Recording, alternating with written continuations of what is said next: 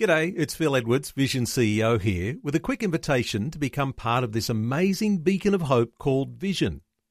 Together we can put our love into action to help people of all kinds build or rebuild their lives on the truth of God. Please consider the part you can play during our upcoming Visionathon appeal, remembering that it's your support that makes Vision possible, including this podcast. Life, culture, and current events from a biblical perspective. 2020 on Vision.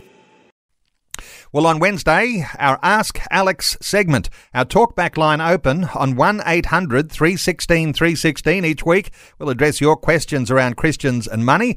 And Alex Cook, founder of Wealth with Purpose, joining us once again. Hello, Alex. Welcome back to 2020. Hey, Neil. Great to be back again. Alex, we'll take some calls as they come through this morning on money questions, but let's just kick off perhaps with something to whet the appetite of listeners and perhaps questions or comments around this particular topic. One of the leading causes of divorce is conflict, and for a lot of couples, one of the leading causes of that conflict is money. The truth is many of us struggle to work together when it comes to money, and these misalignments are often a recipe for conflict. What are your thoughts about marriage and money? Yeah, look, it's an amazing area. So we know that something like 40 to 50% of the population gets divorced, and my understanding is that the number one cause, above some of the other obvious ones like adultery and so forth, is financial conflict. It's a massive issue, and it's no surprise when you look at our society and all the confused messages around money, but also the level of debt that a lot of people feel under enormous financial pressure as a couple. So it's a big issue.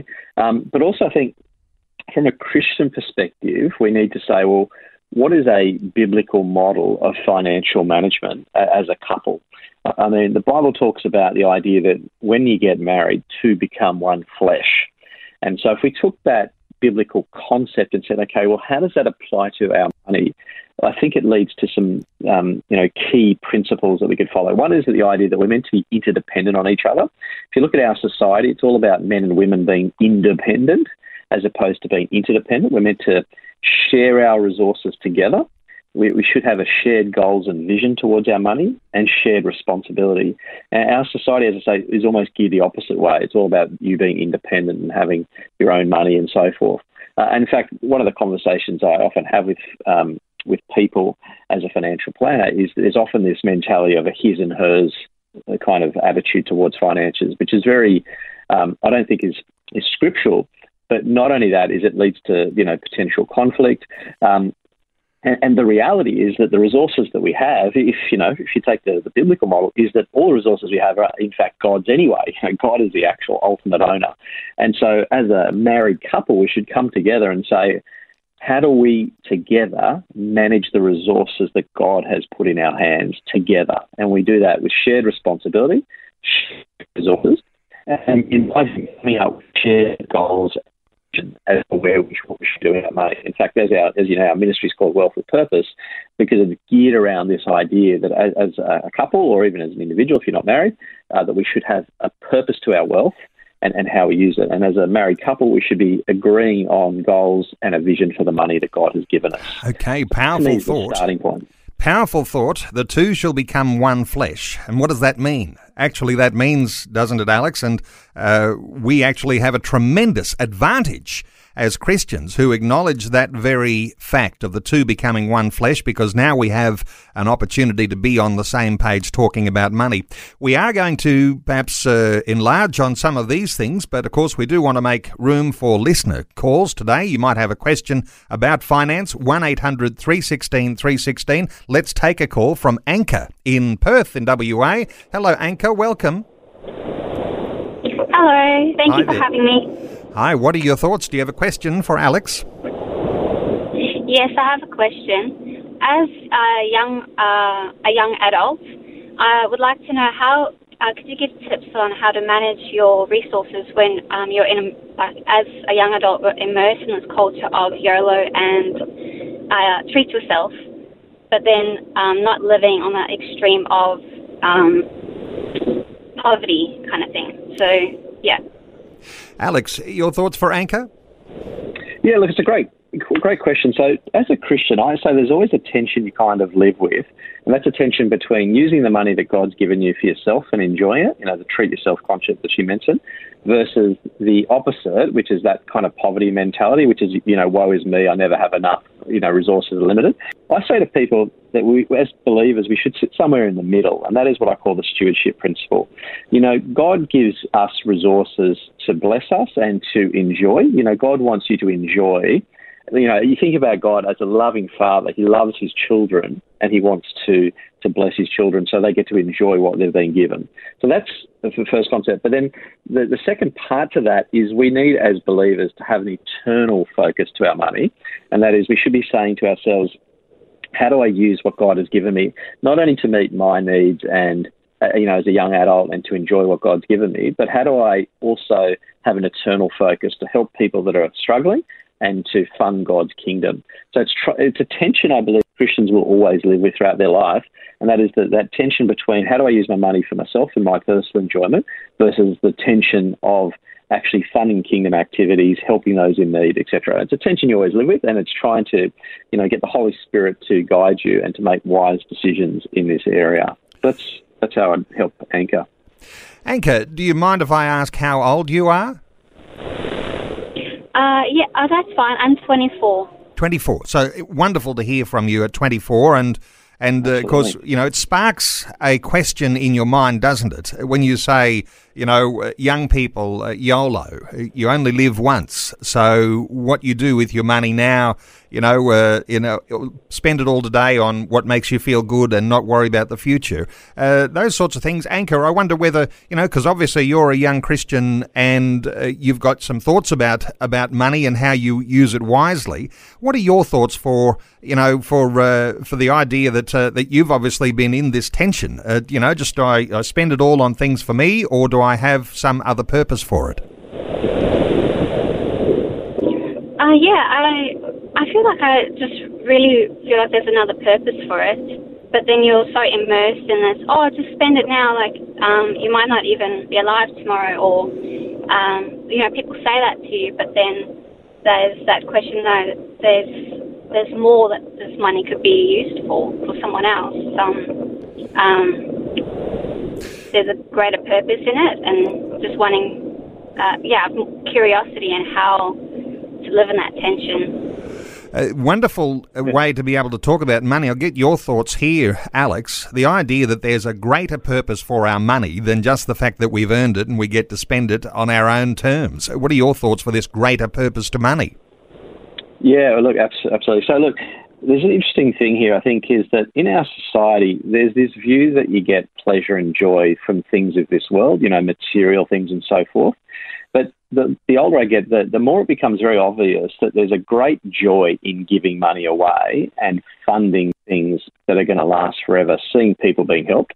And so I think as Christians, the challenge we have is we get sucked back into the world and sucked back into the lie that these material things are going to make you happy and they're going to give you great joy, which they usually disappoint. It's like career. A lot of people, aim to get to the top of their chosen profession. And then when they get there, they're very disappointed because then they go, is that all there is? And so it's the same thing, I think, with money and material things in the sense that you can get trapped into this mentality that all these things here and now are going to give you great pleasure and joy. And they may to some degree, but the reality is you'll find a far greater joy in giving things and in funding things that make a huge difference, things that are going to last forever. I love the fact that, for example, when I give to a charity, someone like, say, a mission or agency, for example, they will reach people for Christ, people who I may never, ever meet in this lifetime. But when I get to heaven, I'm sure that I'll meet those people who, as a result of my giving, had the gospel shared with them. And that excites me because I know that's something that's going to last forever. Whereas having a new shiny car or a short-term holiday, all those kind of things, as nice as they are, they don't last and they don't have any eternal value. And so as Christians, we've just got to remember to focus our attention on things that are going to last forever. And that's a challenge. I'm not saying it's easy in our society, but that's the challenge we face.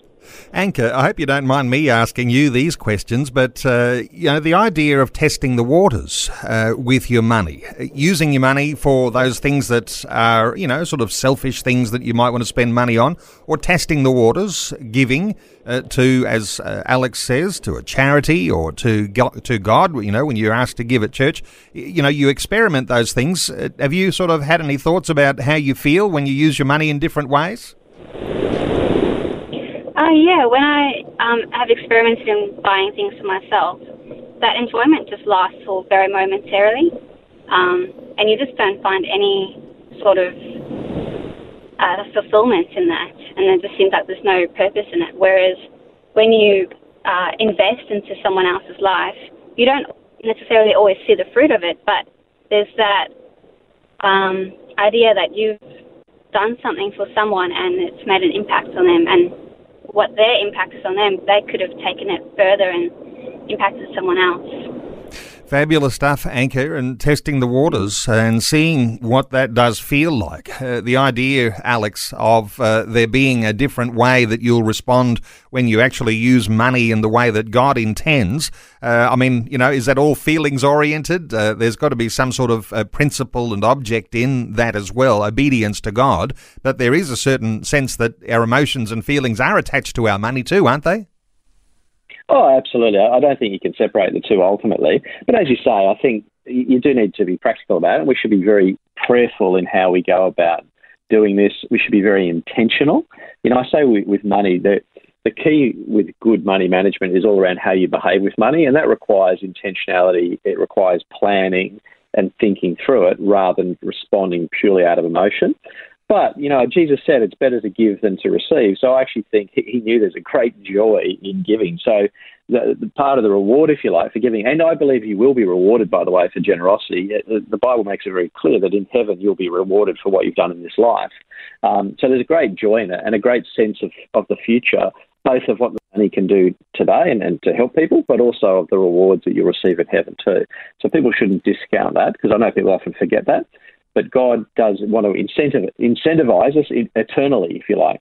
Thank you so much, Anchor in Perth. What a great contribution today, and coming from a 24-year-old and someone who obviously, with the courage to pick up the phone and call in, Alex, interested in, absolutely, as a young person, what they do with their money now, knowing that something will count if they get things right before God. Let's come back to what we started talking about in marriage and money. Now, the talkback line's still open, 1800 316 316, taking questions from listeners on any issue to do with money. But let's come back to those people who are in a marriage situation with a two become one flesh. I mentioned it's like an advantage because two become one flesh, both on the same page thinking about money. Let's come back to these sorts of ideas, Alex, and the most common things perhaps that couples will struggle with when it comes to their money. Yeah, look, it's a really interesting question. So, when we get married, we both often, we come into a marriage with two different upbringings. Some of us have come from families where money was abundant. Some of us come from families where money was scarce, and we often therefore bringing those childhood experiences into our marriage, and they can have a very profound effect. For example, if I was born into a family where money was very scarce, it's more than likely I'll have a security, kind of security concern. I want to make sure, I've got friends of mine that did grow up in tough conditions, and as a result, they're very, very savings orientated. They save every penny. They don't spend anything because they're fearful of what might happen if they lost their job and so forth. So that kind of desire for security, if you like, becomes very profound. And then there are others, and mine was a bit like this. I had a childhood that was fairly abundant, and so the challenge for me is to control my spending, because there's a natural tendency to want to go and spend and just enjoy it and so forth. And so when you put two people like that together, that can be a cause of tension, because you've got one who is very savings and, prudent, if you like, with their money, and then someone who's a bit more relaxed and laissez-faire with their money. And so that can be a cause of tension. So that's the kind of things that people struggle with. But there's other factors too. So, for example, when you get married, you may come in with different expectations. So, for example, a common one is schooling. Some people want their kids to go to private school, some want their kids to go to public school. So all of a sudden you've got different expectations and different financial consequences as a result of that. The other thing is, husband and wife, so you've got gender differences, and that's something in our society very hypersensitive about gender these days. But the reality is that if I was to use some generalisations, men tend to be bigger risk takers, so particularly investing, and women tend to be a bit more conservative with investing. Now, it's a generalisation, but that can affect the decision making. And this is where I think the whole one flesh concept becomes so critical, is that God puts us together to bring balance to financial decisions. He wants us to, you need the one person to be that little bit risky to push us to make good decisions and push forward in society, and then others to say, hang on a minute, let's adopt a bit of balance here. How do we manage that risk? And so God puts us together as husband and wife to bring balance to the decision-making process. So that's the powerful thing of Christian marriage, the fact that God puts you together to bless each other, to love and serve one another. It's opposite to our society. Our society says, what do you get out of being married? Whereas Christian marriage is all about what do you put into it, right? How do you serve one another? And so the question is, how do you serve one another with money? So as I say, couples struggle with different things, their upbringings, their expectations, their gender differences, all these kind of things. But God brings us together to bring balance and to bring wisdom and to help each other through and to create, robust family units. Robust family units, and a deeper issue than we're attacking today, Alex, but this is one of the foundations of what has made Western civilization so strong. The fact that marriage has been able to contain the two as one flesh, and with the interest in raising their family and gaining and building wealth and then contributing that into the wider society. There's another question's come through on our Facebook page. Of course, you can respond to our Ask Alex on our Facebook page too. Susan says, what advice would you give to a single mother like me who's only a few years away from retirement and needs to ensure I have enough to retire on? What can I do? What are your thoughts for Susan, Alex? Yeah, look, it's a great question and an increasingly common one. In fact, I had a phone call from someone in a very similar situation yesterday. So the key to saving for retirement and preparing is about saying to yourself, how much do I currently have available to me? So let's say Susan's income, she earns X, and then say from that, how much can I afford to save each year towards retirement? So financial success, and particularly preparing for retirement, is ultimately about being wise with what we're currently earning and being able to set some aside. So the challenge, I think, for Christians, whether they're single or married, the same challenge applies, and that is to live beneath our means. So for Susan to get ahead, to prepare for retirement, you've got to say, right, I earn X, I can save Y, and therefore I'm going to save that towards my retirement and live beneath my means in order to be able to achieve that.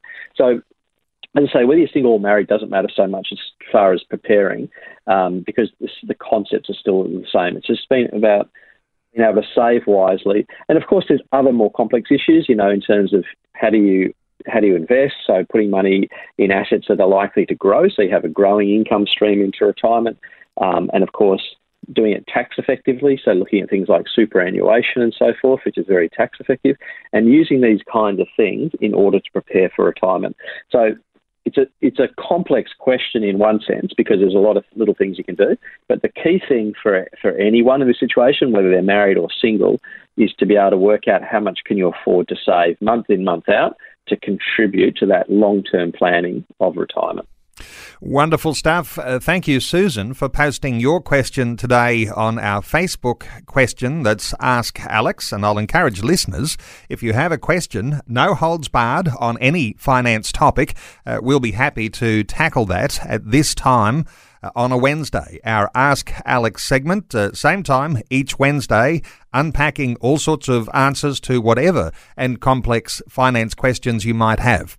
Now, you can find that Ask Alex post on our Vision Facebook page.